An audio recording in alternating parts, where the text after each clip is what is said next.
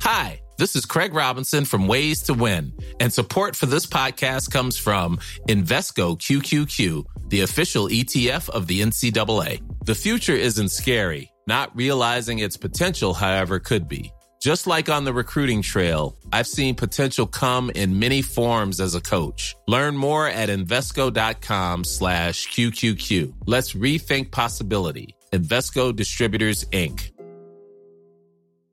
It's that time of the year. Your vacation is coming up. You can already hear the beach waves, feel the warm breeze, relax, and think about work. You really, really want it all to work out while you're away. Monday.com gives you and the team that peace of mind. When all work is on one platform and everyone's in sync, things just flow. Wherever you are, tap the banner to go to Monday.com.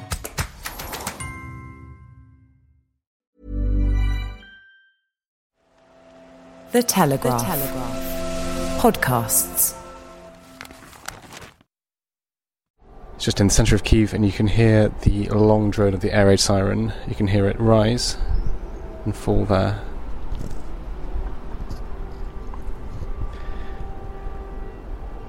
And that's the sound the Ukrainians have been hearing since the beginning of the war in February, the air raid siren that tells everybody to get indoors. And it's quite an eerie thing to hear for the first time. There we are. My name is David Knowles, and this is Ukraine, the latest from Kyiv. I'm Sophie Coe. It's Thursday, the 28th of July, day 155. Our usual host, David Knowles, and our defence and security editor, Dom Nichols, are currently in Ukraine. This week we'll be hearing from them as they meet prominent Ukrainian politicians, visit some significant locations from the war so far, and speak to those who are experiencing the struggle firsthand to hear their stories.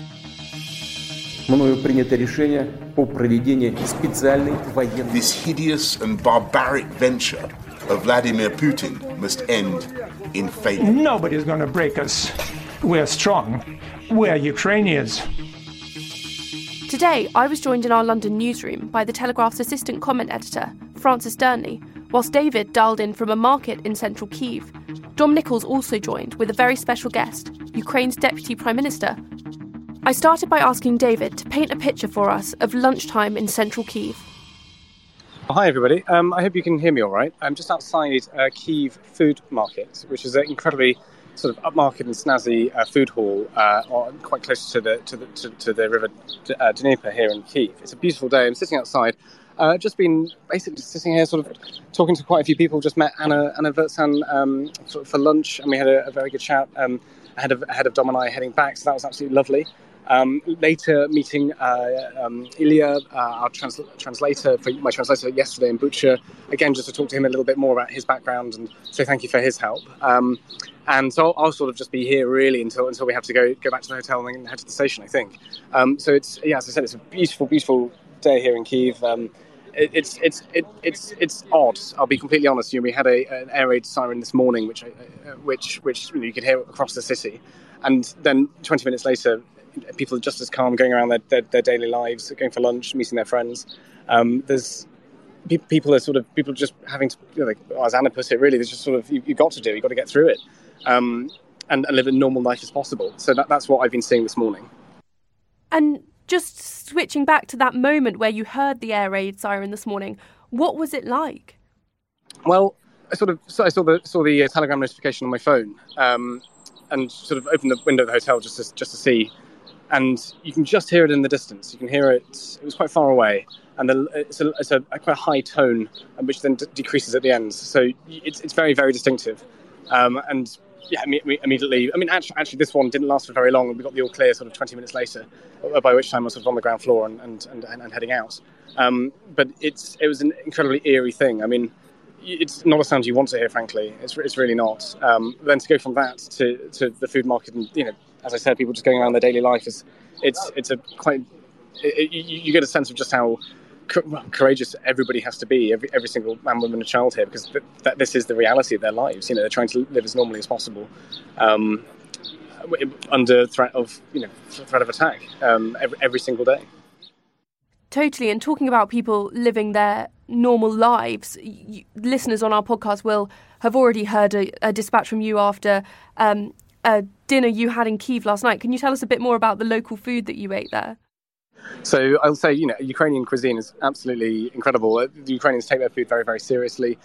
We had some raw pork called salas, which you have after vodka.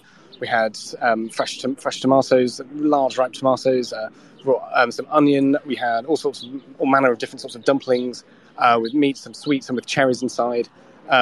This is accompanied by some homemade vodka from our hosts, and he was telling us how it's very, very normal in Ukraine for the grandparents to make you some vodka. And I put a picture of it, on my Instagram story, because it's a different colour. We Brits imagine vodka as being, clear like water, and this is actually brown because it's homemade.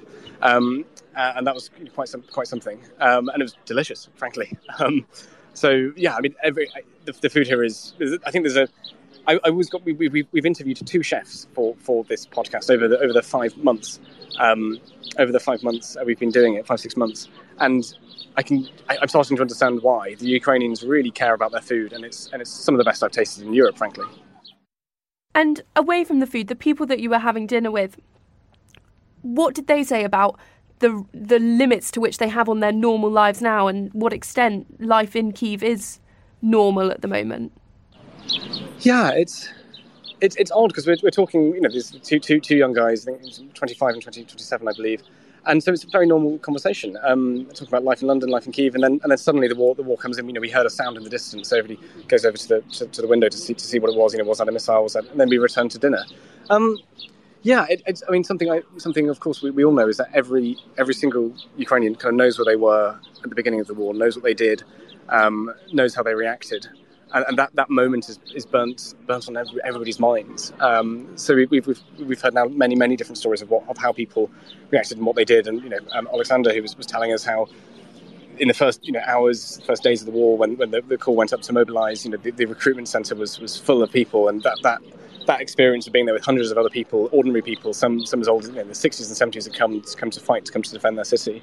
Was incredibly moving, and how he was trying to find his place and find his role, and what he could do to help his fellow countrymen.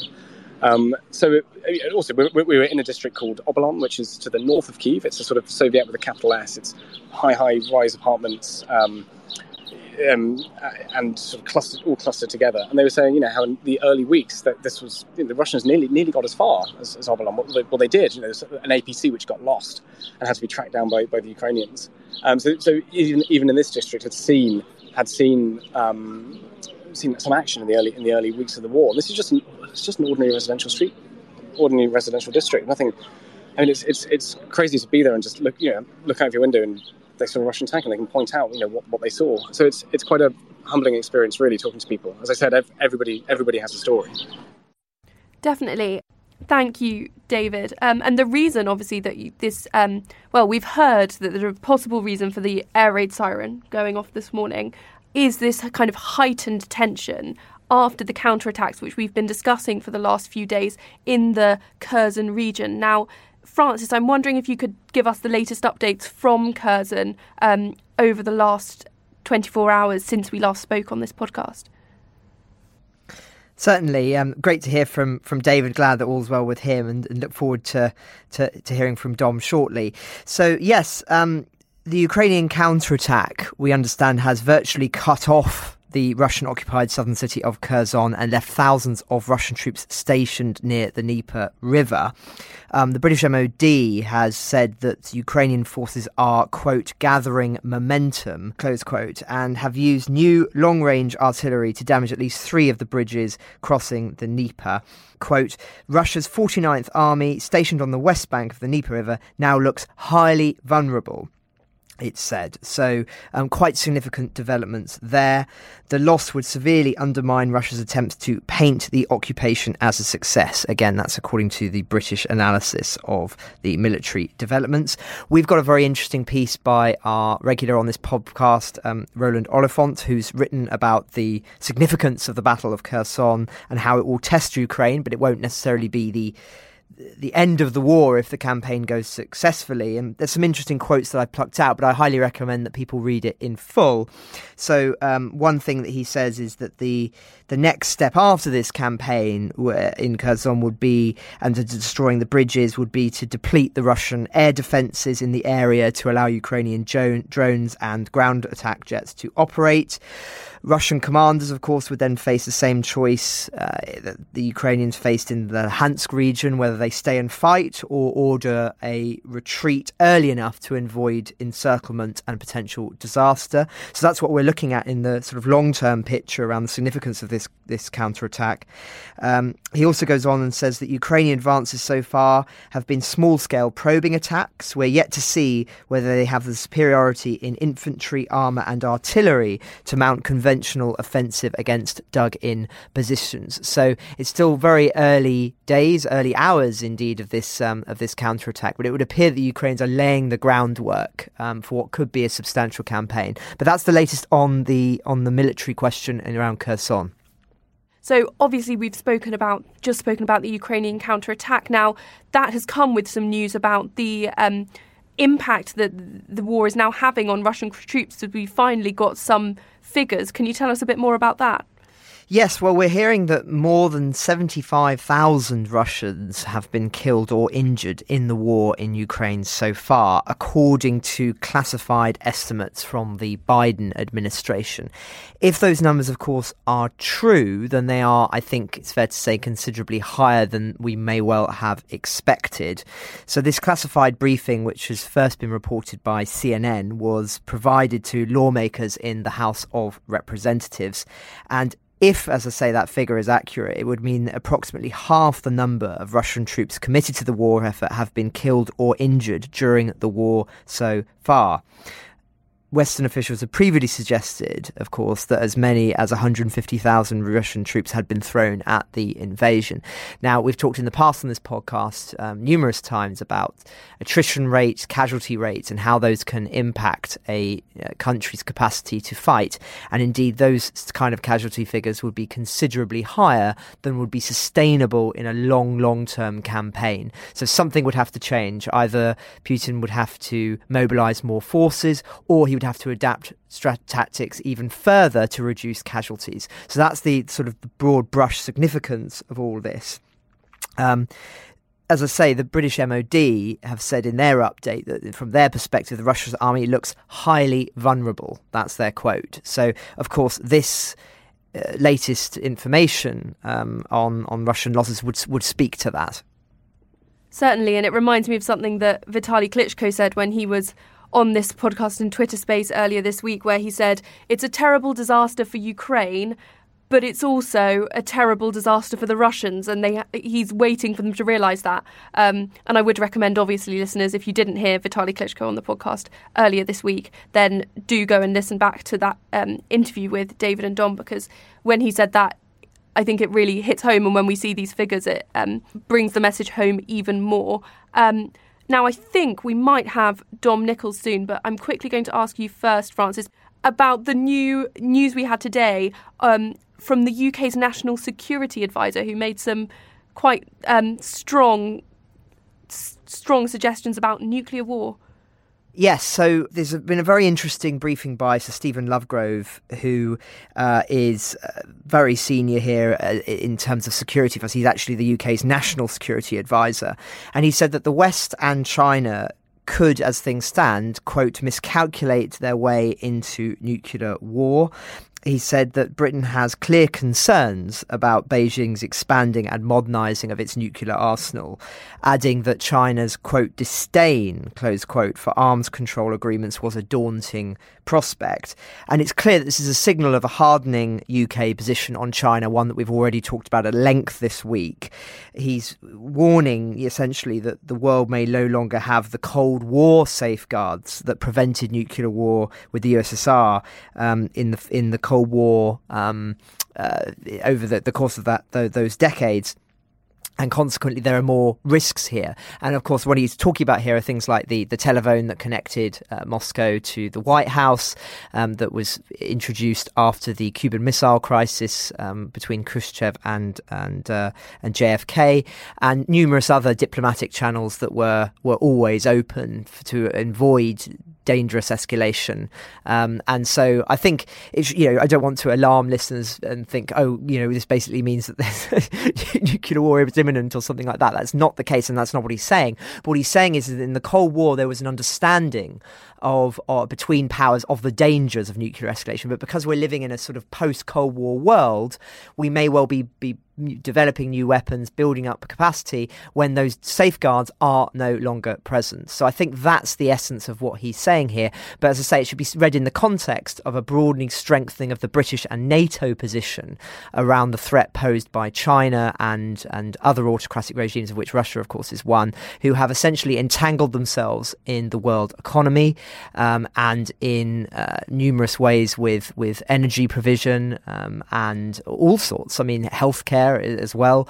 And this is now, I think, a part of a process that we're seeing of that disentanglement. But of course, when one is so entangled with an economy like China's that produces 40% or 50% of the world's manufacturing, it is not something you can reverse overnight. And not only that, it's something that would have severe economic ramifications. I mean, we've talked at length on this podcast about the severe damage that's being wrought in Europe by Putin turning off the taps on energy. But you imagine how much more extrapolated that would be if it were on all elements of manufacturing, if this was to happen with China, if, say, they were to invade Taiwan. So this is the broader strategic picture here, and this is why I think it's relevant to bring China up in this discussion, is that Ukraine has acted as the sort of prime mover of a different way of thinking about global security now, and it has broken down the consensus that dictated the years and the decades after the collapse of the Soviet Union in the late 80s, early 1990s, and we're seeing a broader reflection in the West now as a result, and so I think it should be read, as I say, in that context. And this again plays into the leadership battle going on in the UK at the moment, because we know that Liz Truss is kind of hawkish on her view of China. Absolutely. So Liz Truss, of course, being one of the leadership contenders to succeed Boris Johnson, the current Foreign Secretary, she has been a much more vocal critic of China, arguably more so than anyone else in the cabinet. And so, yes, if she does become Prime Minister, I think we can see the start, at least, of quite significant untangling, as I say, of Chinese involvement in Britain. Just like across Europe, of course, China has been heavily invested in energy services here. I believe Hinkley Point is quite substantially invested, or owned by Chinese investment. And of course, there are concerns about what that might mean about energy security. There's also an enormous amount of investment into university sectors. So a lot of universities have opened up Chinese research centres funded by big Chinese donors. And there have been concerns about sort of censorship, that there have been sort of certain things that have been done to appease the Chinese state to enable this funding and research funding as well. So all sorts of things now are being, I think, reconsidered and will be reconsidered if Liz Truss becomes Prime Minister. I'm not saying that wouldn't be the case under Rishi Sunak if he were to succeed, but it would appear that he has been slightly more concerned, I think it's fair to say, about the implications of triggering sort of a trade war with Europe or with broader world powers, because obviously he's a former chancellor and he knows the economic consequences of doing that.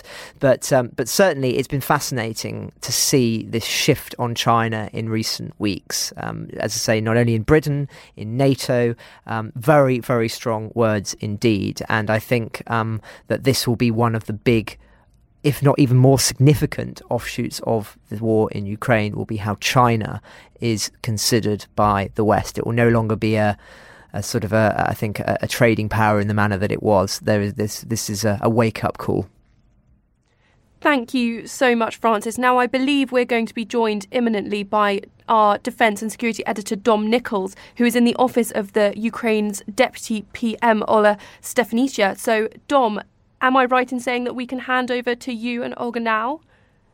Yeah, hi Sophie, hi everybody. That's right. I'm in the office of Ukraine's Deputy Prime Minister, Olga Stefanishyna, responsible for European integration and Euro-Atlantic affairs.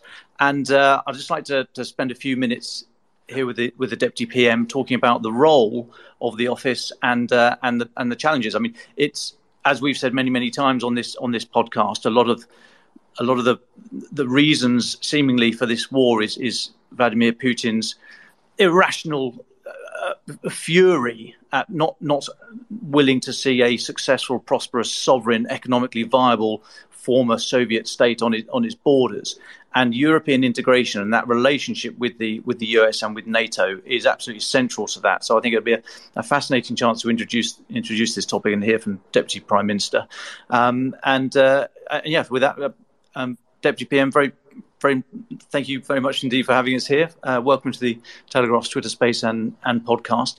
And as I just said, if you wouldn't mind just spending a couple of moments, first of all, to sort of explain your role here, what the office is, and what it's set up for, how it docks into your government. Okay, thank you so much.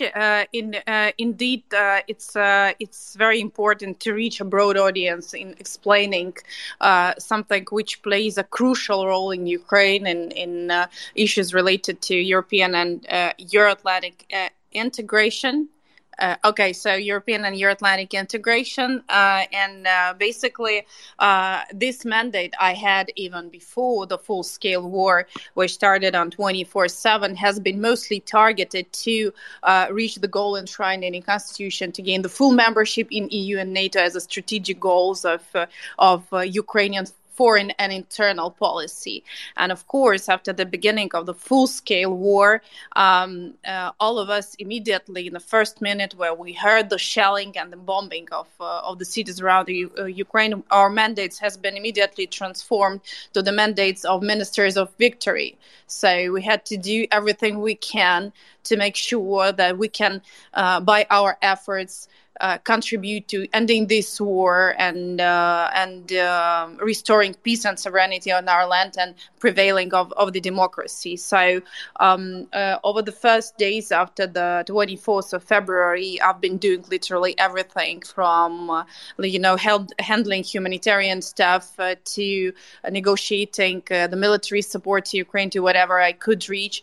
And of course, prioritizing the cooperation with NATO on issues on the exchange of information and exchange of data and coordinating the efforts on the non-military support which has been provided by NATO to Ukraine. But it came very crystal clear on the fifth day of war when we submitted the application for membership to European Union that the key to the victory of Ukraine is in making global decisions, because the full-scale war is, of course, taking place on our soil. But this is the war which is for much more global issues than just like the territorial issues. This is about the rules. This is about the values. This is about the impossibility to make military invasions to a peaceful, independent and sovereign country. And we understood that every hour on Ukrainian battlefield, we're writing the new global history.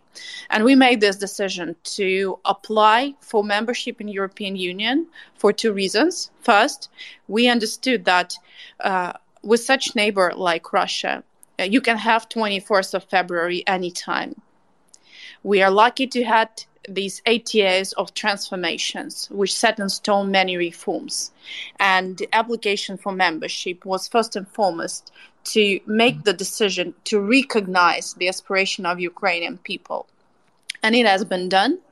Then granting the candidate status for Ukraine has been a legal commitment of all EU member states that we will stand together until the very last moment the war is over, and then we will stand together afterwards, and then we will become part of the family. We will be sitting over the table, because this is the place we're fighting for. And this has basically transformed all of my mandate, which I had before 24th of February, to something which is an essential part of the victory we had, and that brings a lot of new energy into everything. I have a relatively small office in the government, but basically I have a huge army of politicians and the leaders of different institutions who prioritize now European integration. And the surrealistic understanding is that literally we're operating under the shellings and bombings. Now it's like relatively more calm in Ukraine, but the effectiveness of our operation is 10 times more efficient than it was before 24th of February. And of course, President of Ukraine has become not only the chief of the command, but also he's the chief of the European command. He's the leader of this policy. And today we celebrate the National Statehood Day. And while he was addressing to the nation, he said that basically today is the day when our European track becomes part of the internal policy. And this becomes the best towards preparing our country to the victory and the reforms we will be doing throughout that. So the transformation of my mandate after war is now to coordinate internal reforms in a country in various sectors to make sure that by the moment we win the war, we are ready, prepared to rebuild our country and build Ukraine back better and closer to European Union. And in those early days of the war, when you reached out to the international community, I'm thinking particularly Europe, but the international community more broadly, were you surprised at the response you received, either surprised good or surprised disappointed? Well, there's been a lot of inspiration and frustration, to be frank. In speaking with different leaders of international organization, ministers, and leaders of the government of various countries across the world, not only in Europe. Basically, a lot of politicians and leaders reached president, reached also me personally, just like 4:30 in the morning when the war just started. So I was here in my office already at 6 o'clock in the morning, and I already received a lot of phone calls with the people just calling me, like the ministers and some of the colleagues from the NATO and EU institutions. They were just calling by asking a question: what can we do? So this was not something like we were reaching. They were reaching back to me personally, asking how can they help. And we were ready. We were preparing to this kind of scenario to the extent we could. Of course, we couldn't imagine that this would be a full-scale military attack throughout all of the territory of Ukraine, including Kiev. But we knew what we need in terms of military support. We knew what we need in terms of mobilizing the unity, let's say, the so-called anti-Putin, anti-war coalition. And we were extremely coordinated. So, but there's been a lot of frustration as well. In my communication with some of the colleagues, I've been in contact for years and for months, and I thought that this has been the, let's say, the most trustworthy and understanding partners, but they came up to be a bit of distancing from taking the decision and hiding behind bureaucracy. And it really literally caused tears on my eyes when I heard that, just like making some calls, like after the shelling of the theater in Mariupol, and hearing like this cold voices of people trying to distance themselves, from that. That has been the case. But the positive things is that our energy and dedication really caused transformation, even in the most cold-hearted leaders. And what do you put that distance and the cold heart, as you describe it, down to? The war took, I think, almost everybody by surprise, including the Russian army. So I'm prepared to give a bit of the benefit of the doubt here to domestic politicians and leaders who were just shocked, who just could not believe it and spent some time to get over that. But they've had enough time now. So do you put it down to domestic politics, or a genuine unwillingness, as the suggestion has been from some countries such as Germany and France, to challenge the order of Europe at the moment and the relationship with Russia because of the economic costs as we're seeing through gas and what have you? Why do you think there was that cold-hearted response? And if you're if you're prepared to sort of give me an indication, north, south, east, or west, that would be delightful. I'm not about like giving the indications. It would be extremely frustrating to those cold-hearted people to hear that. I guess, but I would definitely write memoirs where I will put everybody like personally to that understanding. I would say it took us quite a while to mobilize the broader global understanding that none of the existing conventional mechanisms had been helpful in terms of preventing this war, as well as none of the existing conventional mechanisms could stop the war. I mean, we can, and that took us quite a time. So there's been a discussion where maybe you can have the negotiations, maybe you can, just adhere to some ultimatums. But immediately after that, the understanding came that it's not about the negotiations. It's just about not legitimizing everything which has been happening. And of course, when we were speaking about the terrible war crimes taking place on our soil since the first literally days of the war, we were not heard until the whole world has seen the pictures from Bucha and Irpin. So there's been a lot of sort of inertia, thinking that maybe bureaucracy or some instruments could be helpful in terms of acting somehow. Everybody understood that some actions should be taken, and there were not always a willingness to get the personal commitment, the political leadership to take some actions. Some of the leaders, some of the ministers tried to hide behind the bureaucracy. But it has never been the case, and we understand now that we have mobilized this unity, this energy of leadership to stop and to deter Russia.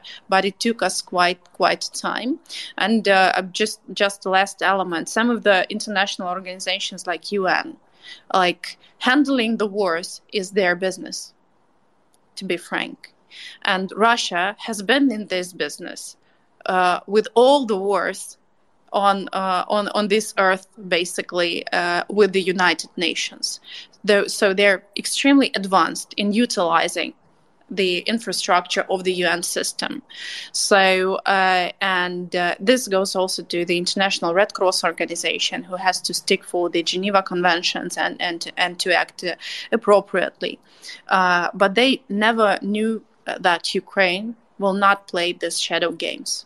So when I saw the information about the crimes committed, when I saw the bodies of those children and those civilians who has been facing this war, and I heard these stories, I couldn't hear this cold-hearted people. I wasn't care about any conventional or unconventional mechanism. I've been pushing for the necessity to act. And this has changed the situation. This has changed the situation dramatically, and the leaders have started to act in a way which would lead to result. So the Ramstein format has been established. The G7 coordination on sanctions has been established. These all the formats of the leaders taking the decision. I would like to ask you in a moment about the bureaucracy. You say some countries have been hiding behind, and wonder if an element of that is the requirement to join the EU, and where Ukraine might have to prioritise some areas. For example, the issue of corruption in government. But I'll come back to that in a moment, because you touched on one of my personal hobby horses there, the United Nations. I think the United Nations should have done more, should be in a position to do more.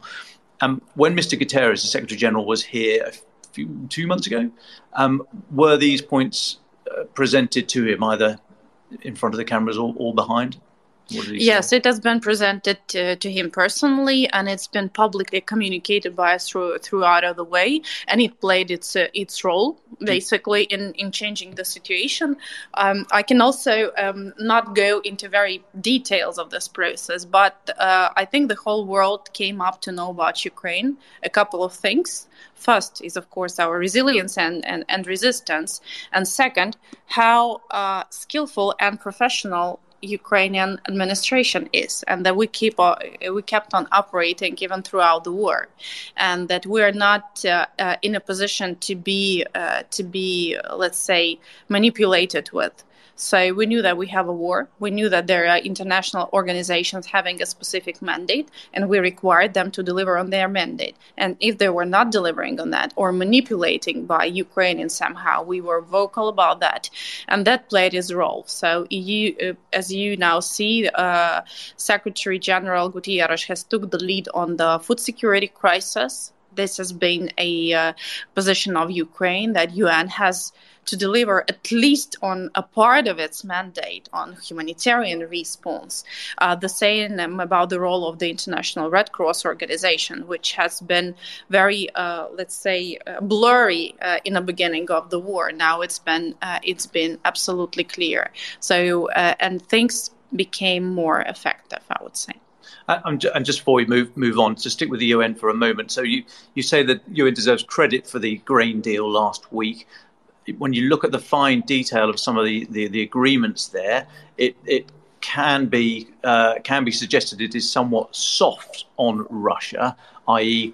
there is no mechanism really under the agreement to say, well, hang on, the grain that you are trying to export Russia is from Ukraine. I mean, that bit of moving the grain to the ports to then get out, that seems to be a little bit fudgy. Is that fair? Do you think the UN are honest brokers here and are going to hold Russia to account, not only to allow grain out, but allow all of your grain out through your ports?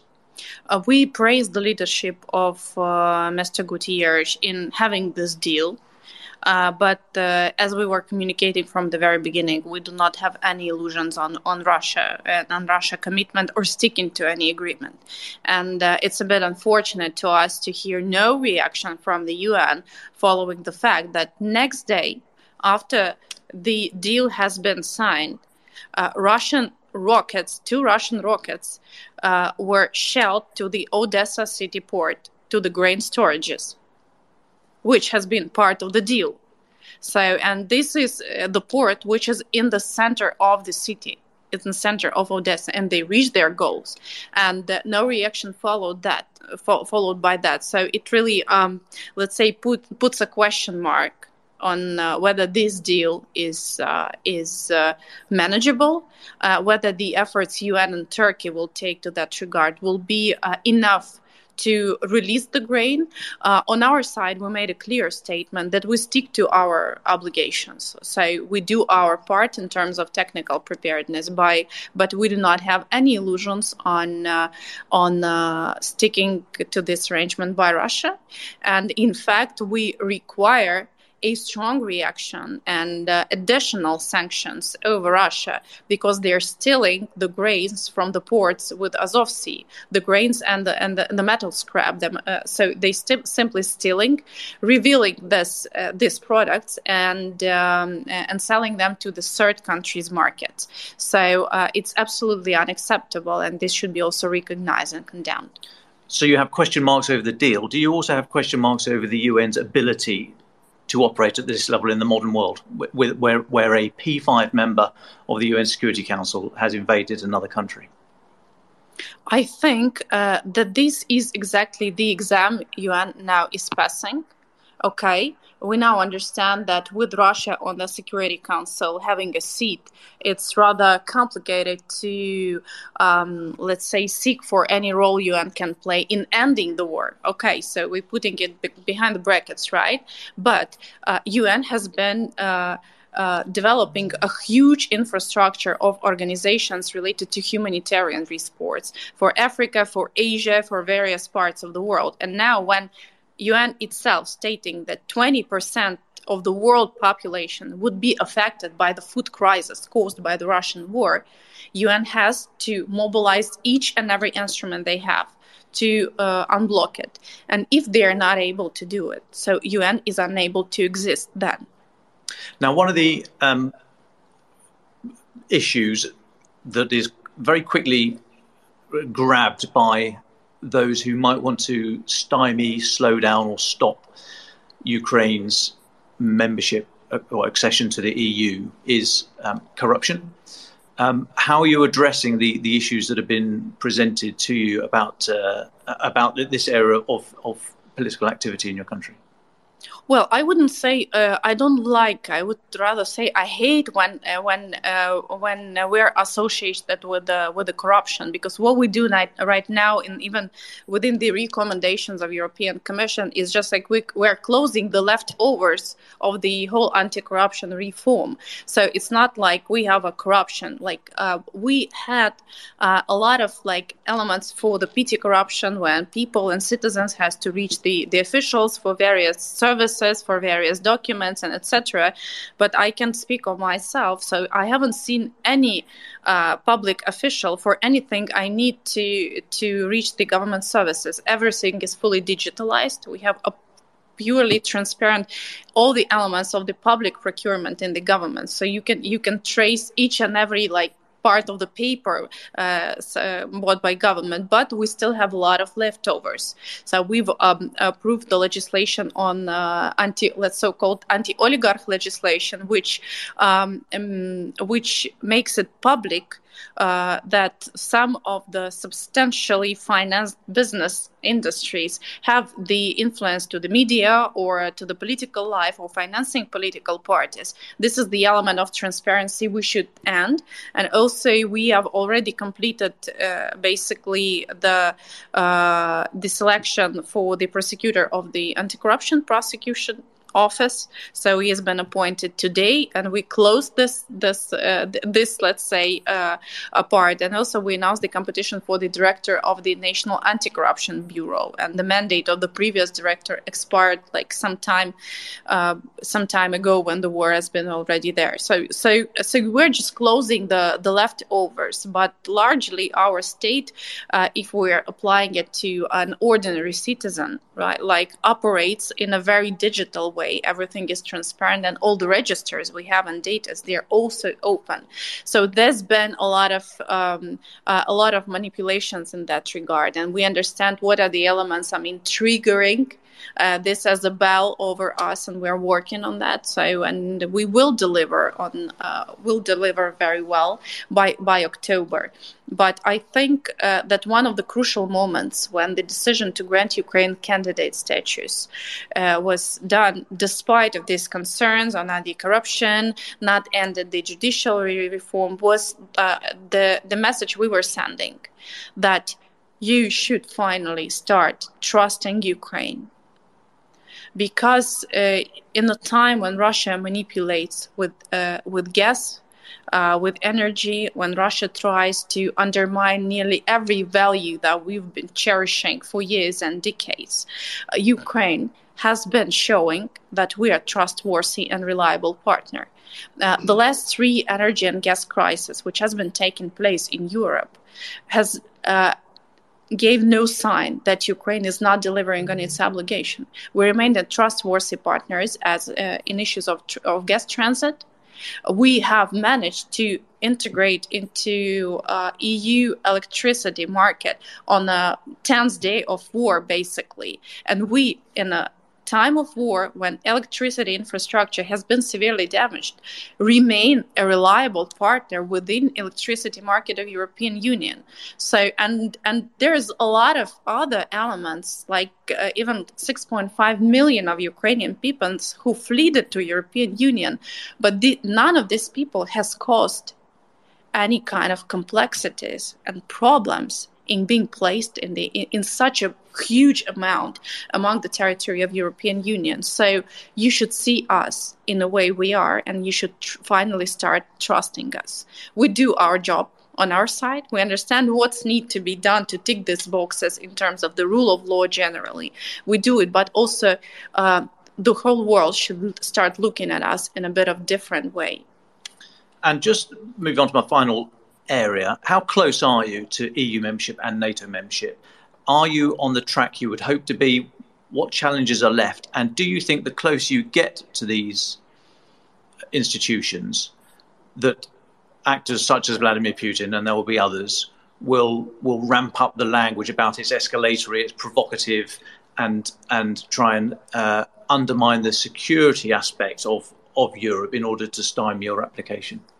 Well, basically, Putin now is a younger brother. Russia now is a younger brother of China, basically, and Russia is not something which should be treated. A country or this regime or Kremlin should not be treated as something that threatens to somebody. Basically, the only thing which has not been used on our soil throughout this time of war is the nuclear weapon. Everything the world has seen only after the Second World War and throughout the Second World War has been already taking place on our soil for this 155 days. So no threats are applicable. No threats are to put any hesitation in decisions taken towards Ukraine or towards Ukrainian aspirations.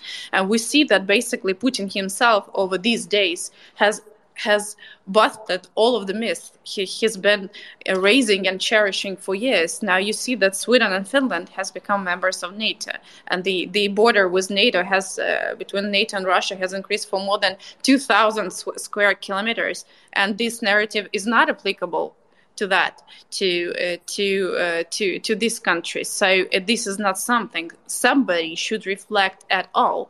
And basically in 2014, when we had the Revolution of Dignity, it was because of the pressure from Russia not to sign with the signature of the association agreement. We did it. We implemented it. We are top 20 importers to European Union, and basically the war which started on 24th of February is not something that because we have a free trade area with the European Union. So we should stop this policy of strategic ambiguity towards Russia, because this policy only allows Russia to grow up in this paranoia, let's say. Olga Stefanishyna, Deputy Prime Minister of Ukraine, thank you very much for talking to The Telegraph. Thank you so much. Thank you so much for that, Dom Nichols and Olga Stefanishyna, the Deputy Prime Minister of Ukraine, just there. Amazing to hear from her. Francis, I wonder if you had any reactions to Dom and Olga's conversation there. I mean, we could speak for hours on it, but if you could have just one thought, what would it be? Yes, well, it was really fascinating hearing her analysis there towards the end on this question of the charge of corruption in Ukraine, how this is often being used as a weapon against further European integration of that country. And I think she made a very interesting observation there by saying that it didn't stop further integration of Russia, which of course we know has been a country ruled by a kleptocracy and oligarchs for decades now. That didn't stop them. So why is this sort of suddenly being used as a barrier for Ukraine? And then, of course, she went on to talk about all of the initiatives that they've launched to try and tackle what has been a systemic issue in Ukraine's past. So I thought that was an incredibly interesting comment, and one that no doubt will need sort of further analysis and by us here at the paper, but also by sort of foreign policy people around the world, because that clearly is a very, very good point, and I think she made it very eloquently. Definitely. And what did you make of her discussions around Ukrainian corruption? Well, I thought she clearly, given the depth of her response and the duration in which she spoke about it, they clearly see it as a major issue. This wasn't something when Dom asked the question that she was able to sort of or felt that she could sort of just dismiss. She, I think, addressed it for about 6 or 7 minutes, if not more, talking about the initiatives, talking about and acknowledging that it was an issue in the past, and then making this point, as I say, that Russia has and other countries' practices have been such that it hasn't led to issues in the past of countries like Russia being integrated in the energy apparatus of Europe. And so, you know, it's a bit rich now, I think was her point, reading between the lines. She's saying it's a bit rich now for countries now to be using this as a means not to further integrate the Ukrainian economy and politically into the European project, when, of course, it hasn't been a barrier for such for other countries that have known to be corrupt, that have known to be, seizing and annexing territory, which of course Russia did in 2014. So, as I say, I thought that was a very interesting observation. And of course, all of her commentary as well at the beginning, talking about the current political situation around the United Nations as well. Lots of things to digest there, and no doubt there'll be many listeners who listen to it and think, I need to re-listen to that, because there was a lot of things to digest. Definitely, and I should say before we go that we have a very jam-packed week of interviews, and this will not stop on Friday. It will continue into next week, where we'll have Dom and David back in London, and we'll be hearing their reflections on their time in Ukraine. And now, Francis, you have a final thought, so I'm going to hand over to you. I do have a final thought, Sophie. Now, obviously, this podcast isn't about us, far from it. But before we go, I think listeners should be aware that this is actually Sophie's last day on the podcast and her last week at The Telegraph. It goes without saying that, Sophie, you've been an enormous part of this podcast since it began following the invasion. You've been not only presenting it in David's absence, but you've been an enormous part of the production team. A lot of work goes into producing every episode of this, and Sophie's been at the very forefront of that for months now.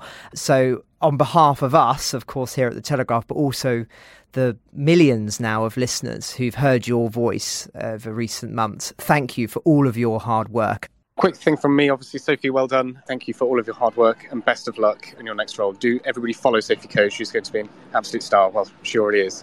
Oh, thank you. And thank you, everyone, for listening. It has been the honour of my career doing this podcast, the best thing I've ever done. And I'm so thankful to David and Dom and Francis and Louisa and Giles behind the scenes, and all the social team at The Telegraph as well. I'm going to name Carla, Sophie, Jaden and Gemma, who do all of the production behind the scenes. So yes, as Francis said, this is very much not about us. I might be going, but the podcast does not stop. And as we said, it will keep going until Ukraine is a free country once again.